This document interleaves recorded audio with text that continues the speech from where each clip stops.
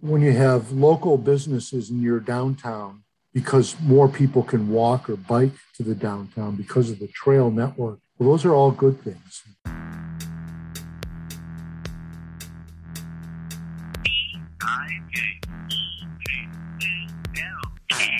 So this is Craig Della Penna, and you're the executive director of the new Norwottuck Network.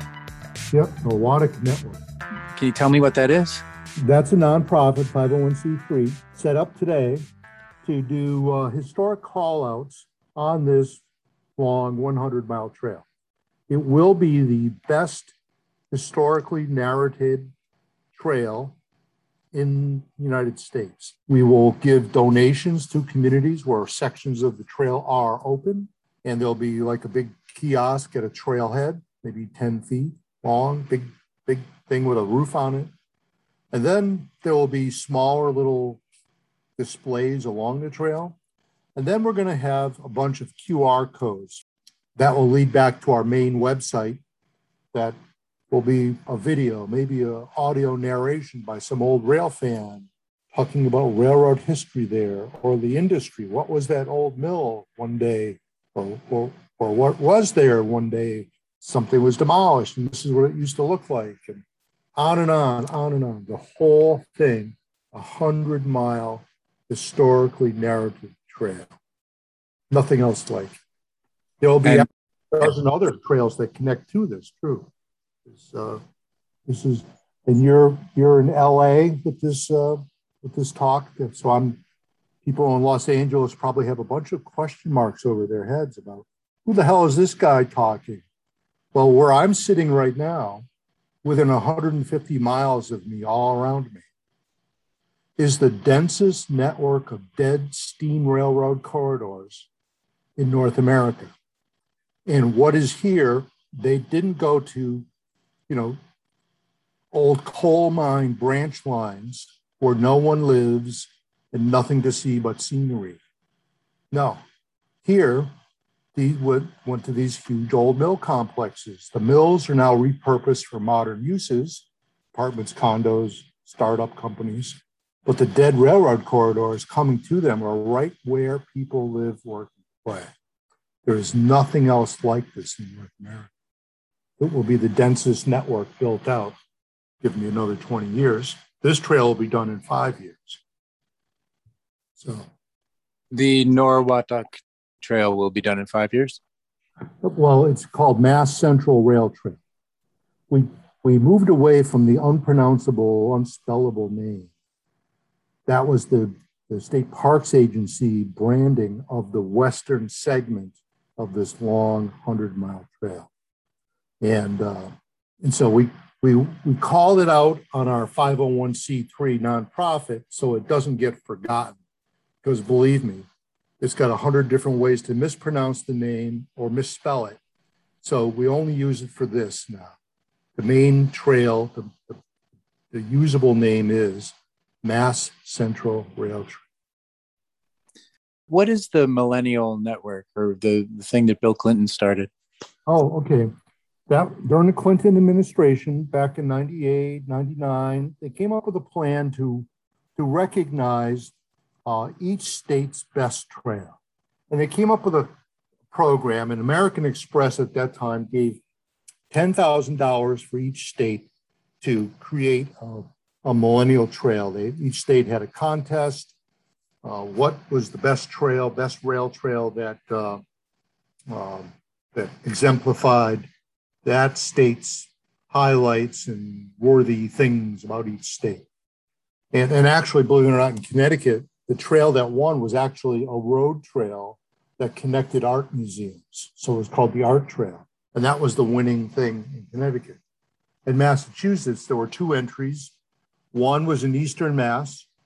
It was called the Bay Circuit Trail. And that one did not win. But the one out here in Western Mass, this is the one that got the award, that won the contest, won the $10,000 gift. And then they started doing trail betterments with the $10,000, a lot of hands-on volunteer-based initiatives to to do good things along near the Norwottuck section of the Mass Central Rail Trail. Don't forget, this is New England.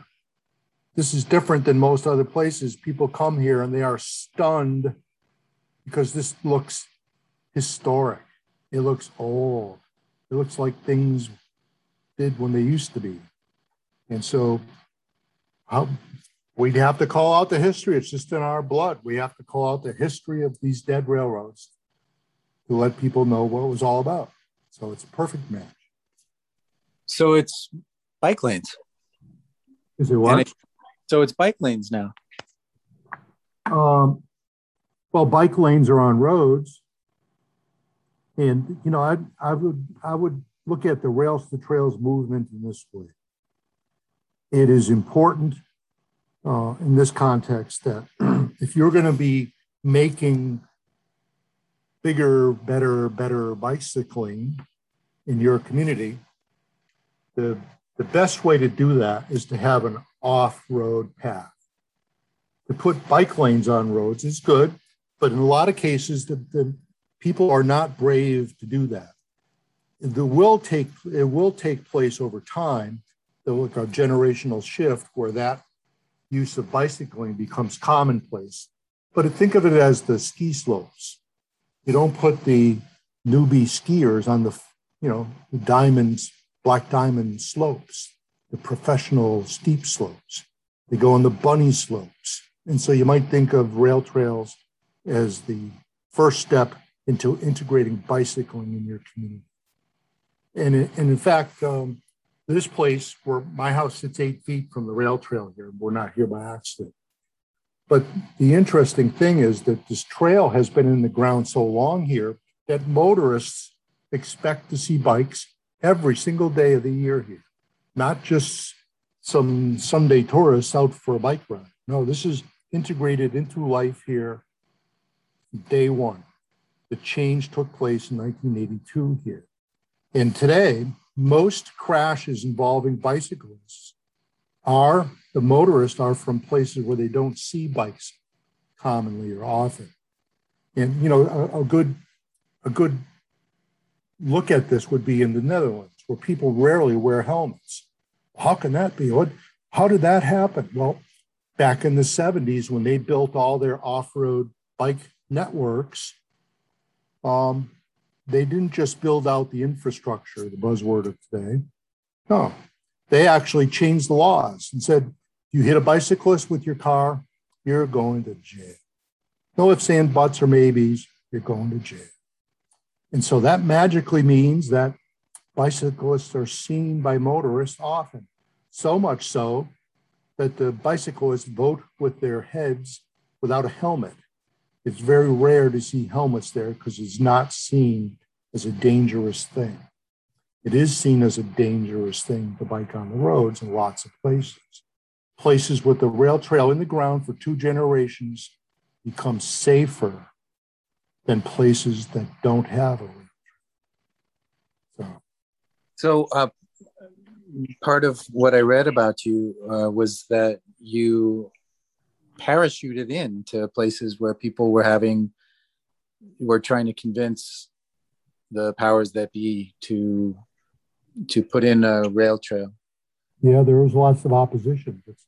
That's where I got started. I was just telling this to someone today that there are 3 stages of truth in whatever realm you're talking. The first stage is they think it's a crackpot idea and they'll laugh you away. That'll never happen. You're crazy. The second stage is they realize you're serious and they'll become vociferous opponents, dead enders, extremists fighting you to their last breath. And the third stage of truth is people were opposed to that? I can't believe it. You're not telling me the truth. That can't be true. I marketed rail freight for about 12 years and operated big transloading facilities for the railroads. I have a background in railroad history, and I was invited to write a series of books about old rail lines and their conversion to bike and hike trails. All about the history of these lines is how I got started. And after the first book came out, it was a big hit. I'm under contract to do second and third book. And the railroad company I worked for was going to be selling, this was in 1996. They were going to be selling the dead railroad corridor in a little community not far from me. And I heard there was some pushback and people had angst and were afraid and angry.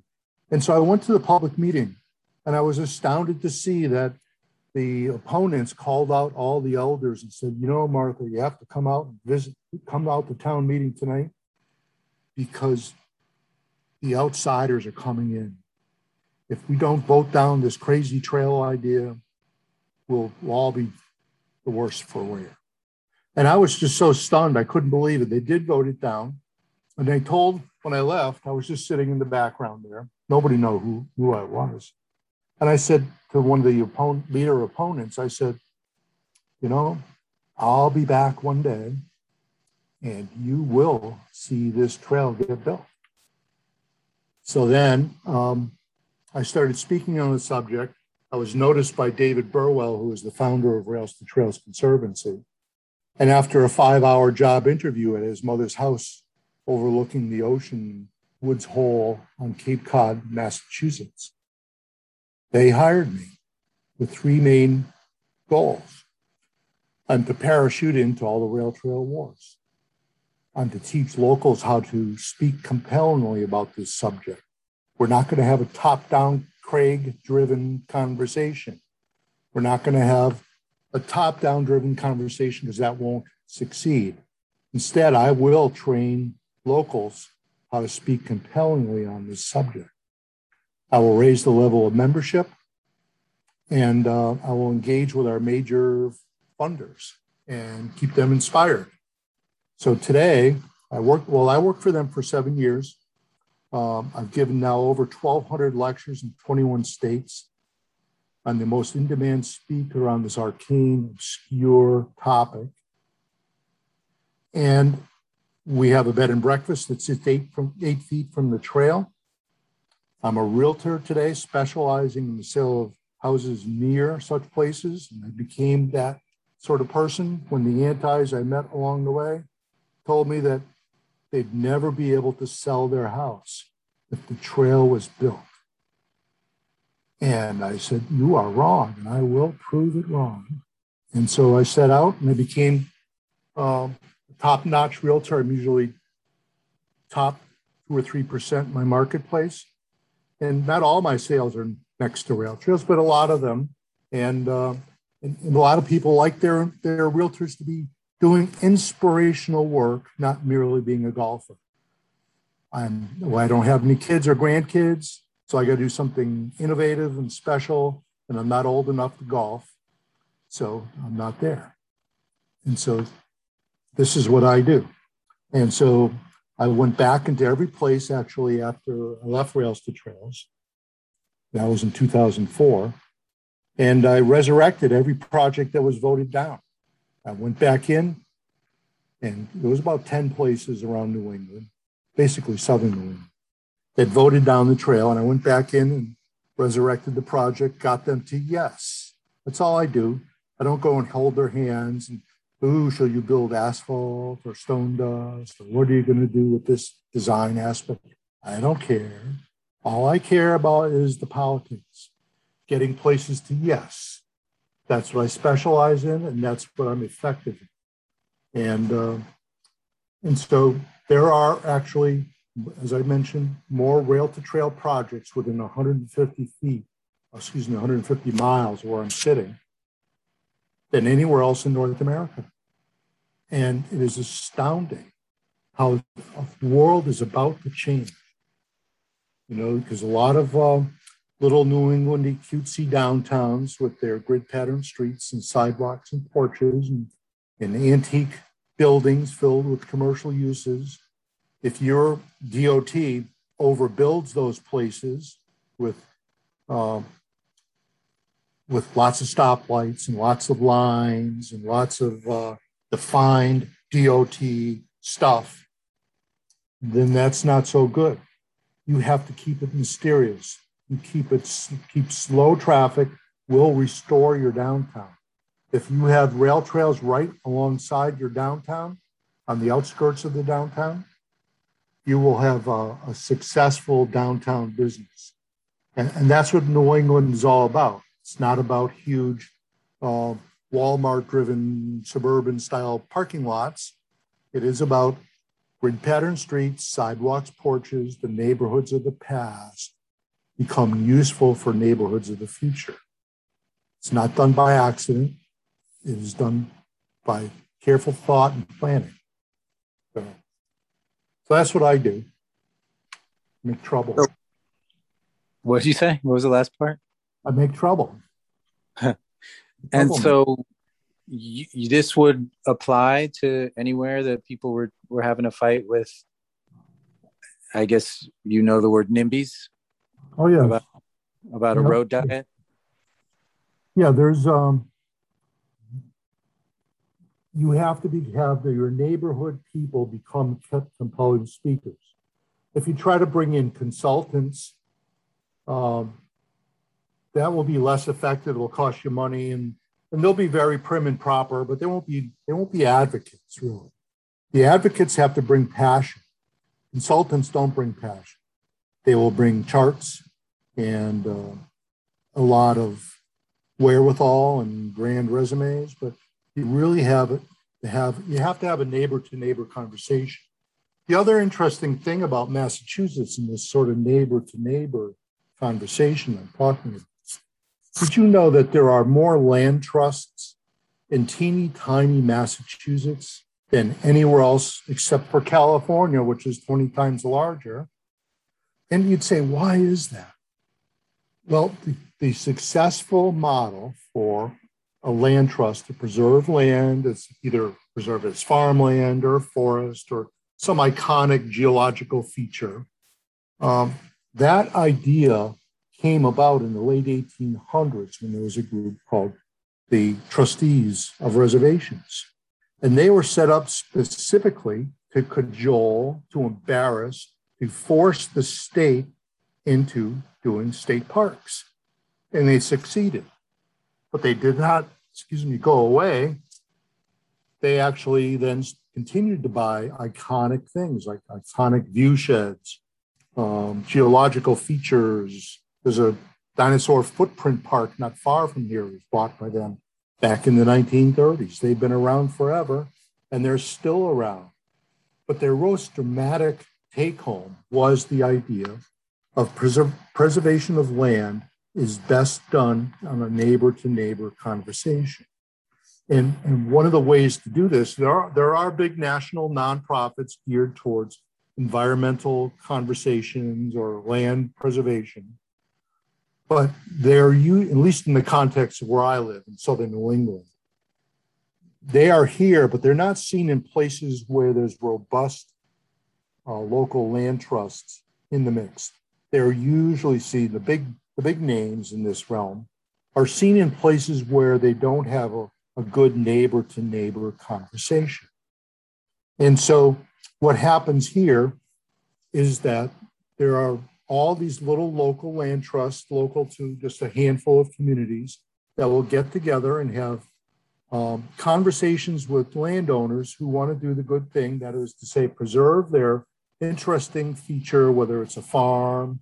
And local farms are king around here. We don't typically have 1,500-mile flour. The wheat is grown locally now, and it's milled here and manufactured.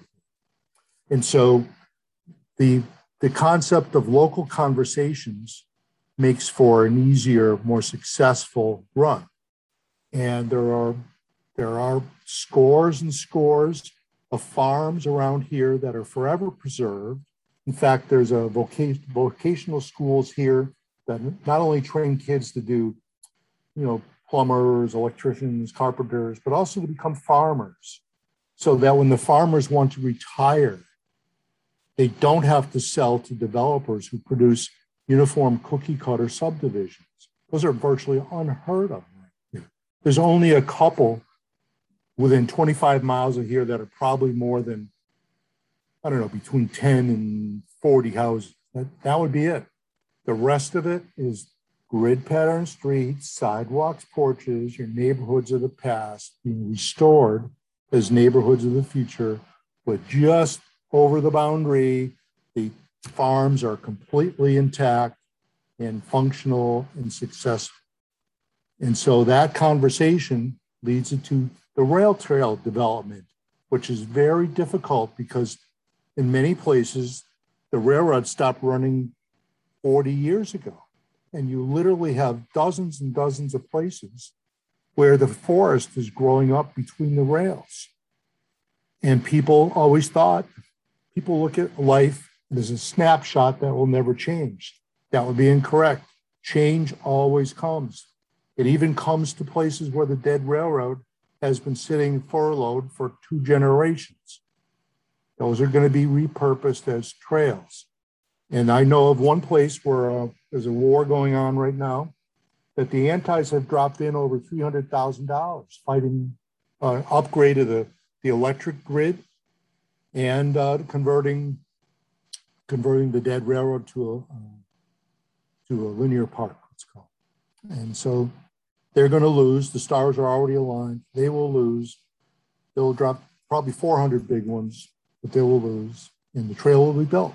You know, it's inevitable now. There's not that many wars going on, so I've gone back to my history. I started off in this realm with a historic narrative or search, and then I got involved in the politics, and we broke the backs of most of the opposition now, and so now going back to the history through Neurotic Network. So do you have your principles of how to fight the antis? I am writing a memoir. It'll probably be 2 volumes. And this conference I'm organizing now for October 16th. If anybody wants to see it, by the way, if you go to GS, as in Golden Spike, gs2021.org, that will take you to the Gilbertville complex there, and you'll see the cute little frozen in amber industrial town of Gilbertville. After that's done, and I might have to postpone it because of COVID, the bad variant that's expanding, might have to postpone until spring, but that's okay. All the heavy lifting's up front. Once I get it done, then we can just move on to next spring. But the memoir, you got to think of me as this. I'm a combination of Johnny Appleseed beating the drum about one topic, and I'm the Rain Man of rail trails.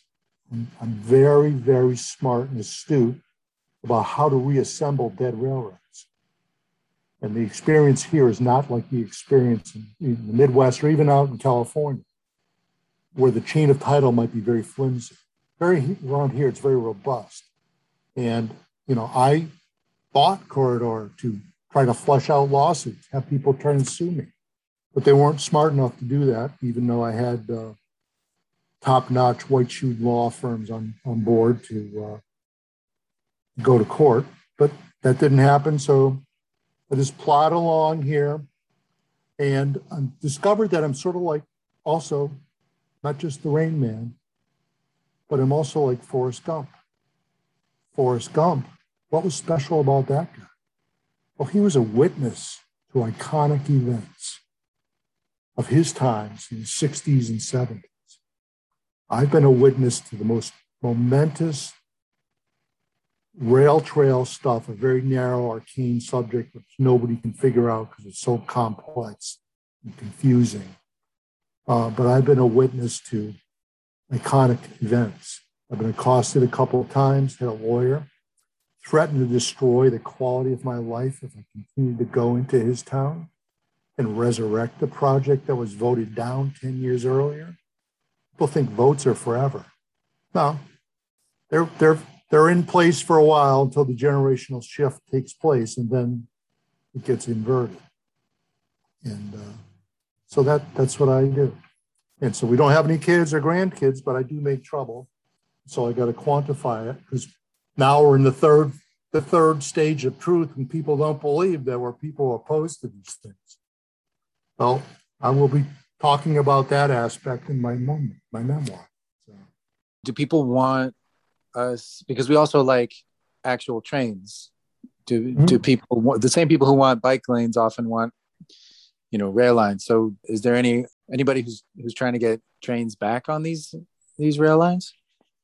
Well, the high water mark of railroad construction was during World War I, when it was around 320,000 miles nationally.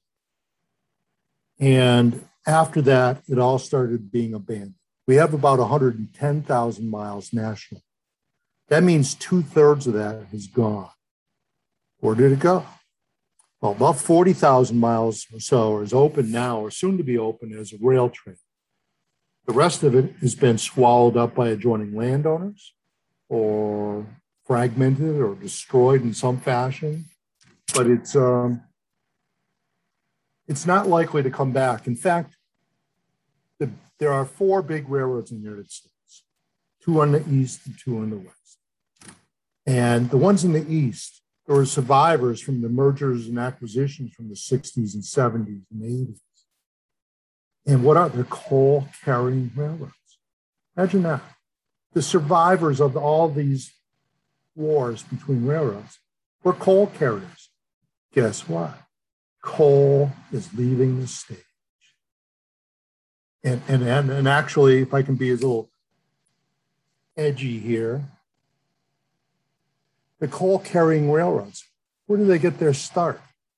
They got their start from the failed Confederate Army Officer Corps.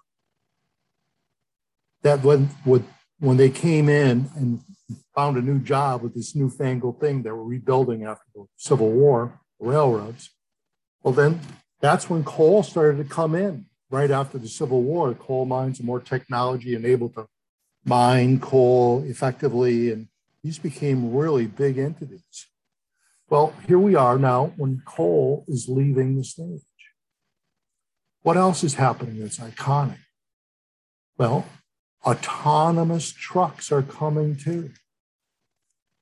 And so the other big thing that these East Coast railroads do is they call them intermodal trains, where it comes into California, Long Beach, all these ships came full of stuff for Walmart and Home Depot on these containers, look like truck bodies. They get double stacked on flat cars, come across the continent, and then offloaded. Well, what happens when autonomous trucks come in? Do you think they're going to be dealing with the ugly, stinking railroads? No, they hate railroads. That's like the steel industry hated railroads, and the oil industry hated railroads. And they developed pipelines, and they broke several big railroads 125 years ago that everybody's forgotten. The same thing is about to happen. Autonomous trucks will be carrying those stupid containers across the country. The railroads will break. They will be nationalized again by the federal government. Most people don't realize that the railroads were nationalized once before during World War I. And you're going to find out, if you do a little research, that they broke needing to be nationalized because they weren't playing well together. And during World War I, everything got gridlocked, and the war material effort didn't get to its destinations on time. So the federal government came in and nationalized the railroads. What did they do?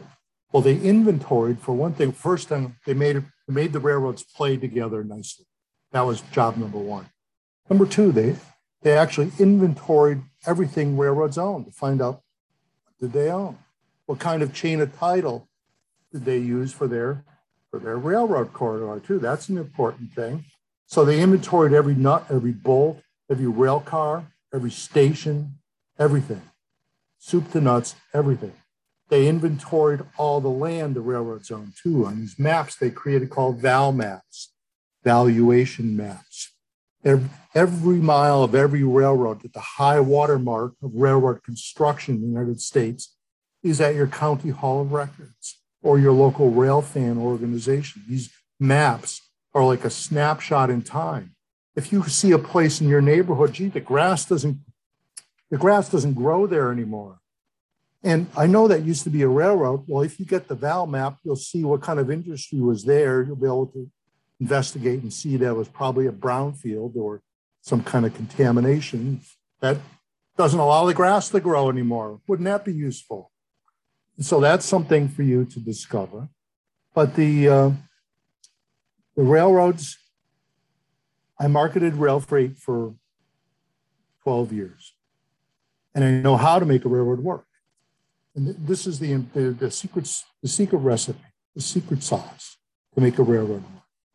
It needs about 150 cars per mile per year to make or break even or make money. If you have a 10-mile branch line, that means you're going to need 1,500 cars a year to make it work. Could be 1,500 cars in or 1,500 cars out or 750 each way, but it's got a total 1,500.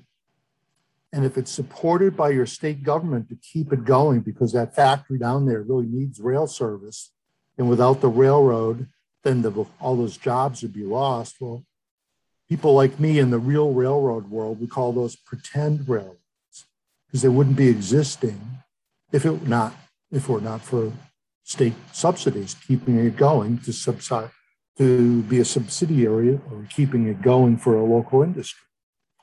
And so in most places, railroads don't make any sense.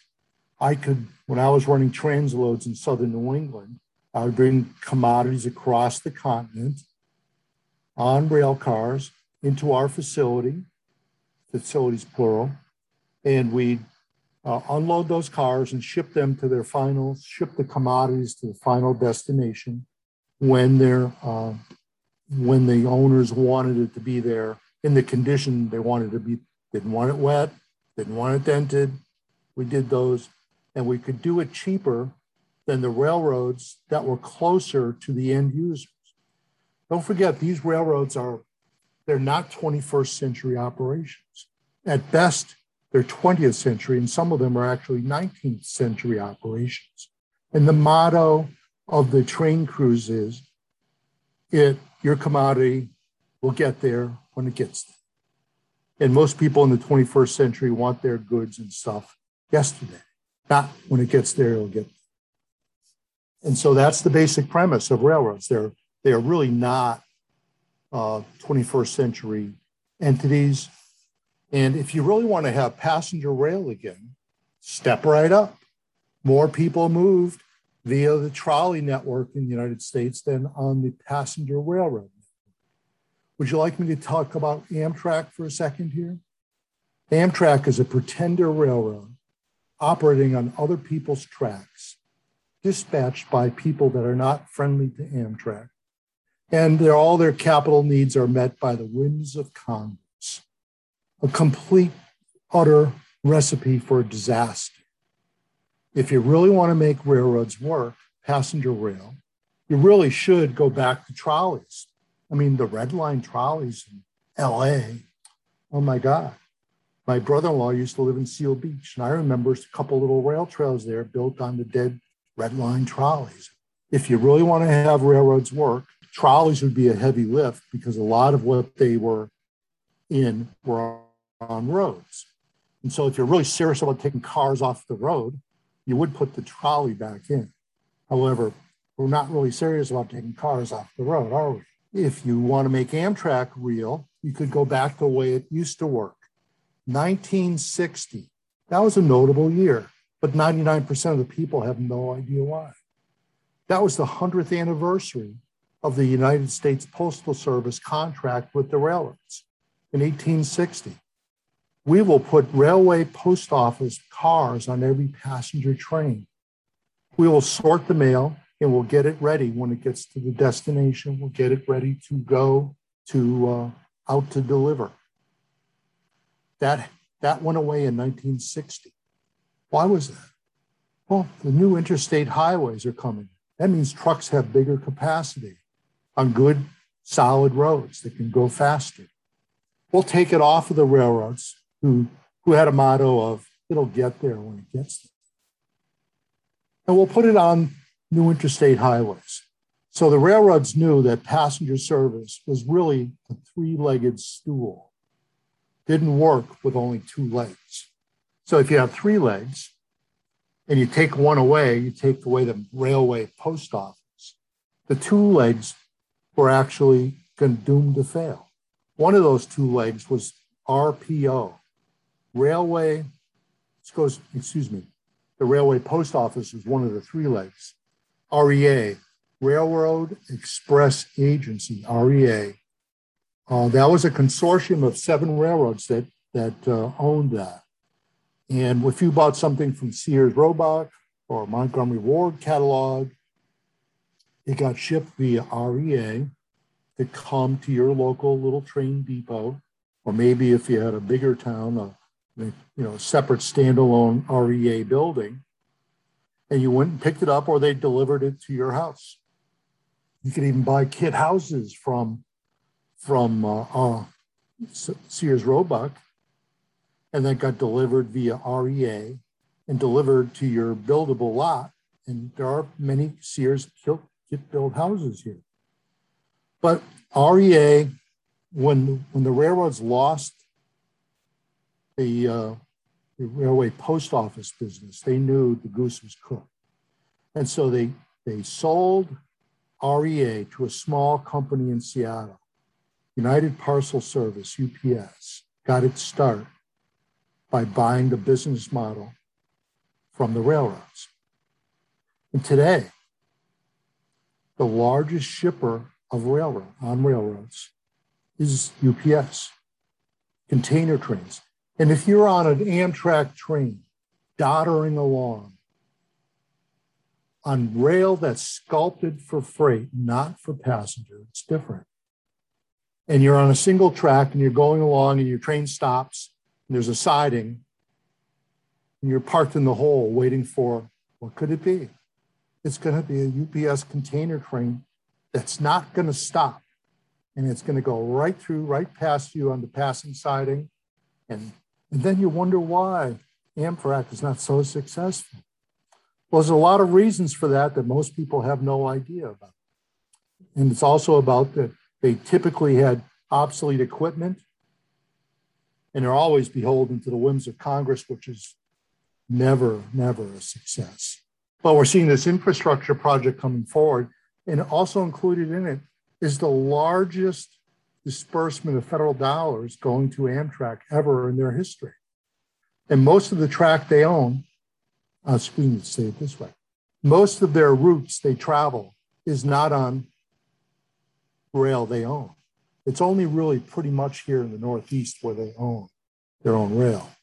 And they do a better job here than other parts of the country. But there's a lot of reasons why Amtrak is not as best as it could be. It's because it was never really destined to be the best it could be.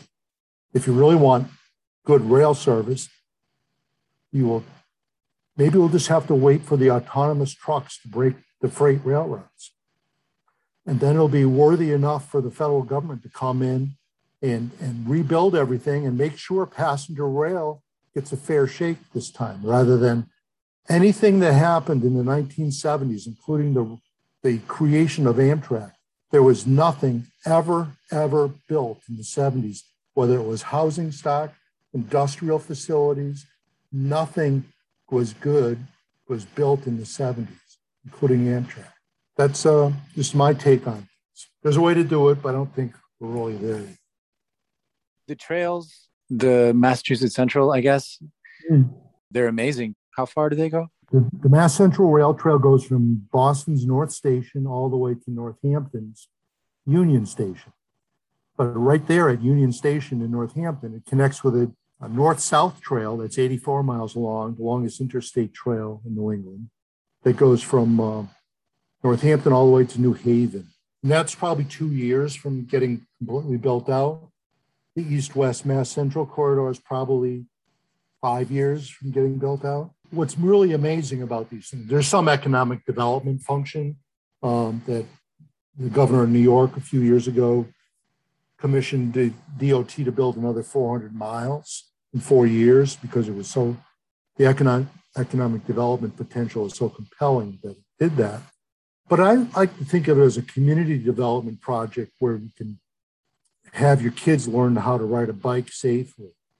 And when you have local businesses in your downtown, because more people can walk or bike to the downtown because of the trail network not far from your community, well, those are all good things. And local is king. So this is a very special place, and it's largely special because of the dead railroad network that's being repurposed. If you want to find all of them around the country, you go to traillink.com, which is put out by Rails to Trails Conservancy. It's 2 L's together, traillink.com. It's a searchable database of every state's inventory of dead railroads converting to linear parks. Thank you so much. And if anybody wants to buy real estate along a trail, they call you, right? In Massachusetts, anyway, yes. Or even just a few blocks away. People love that. They love the way to get through towns without having to face traffic. So people vote with their feet. Thank you. Thanks for listening to this episode of Bike Talk. If you want to hear more, go to kpfk.org, navigate to programs, and choose Bike Talk. On the Bike Talk page, click on the archives link to play or download shows posted in the last 4 months. Go to biketalk.com and copy or click on the RSS link to subscribe. Our Twitter handle is BikeTalkPFK. On Facebook, we are Bike Talk. You can become friends and join our group.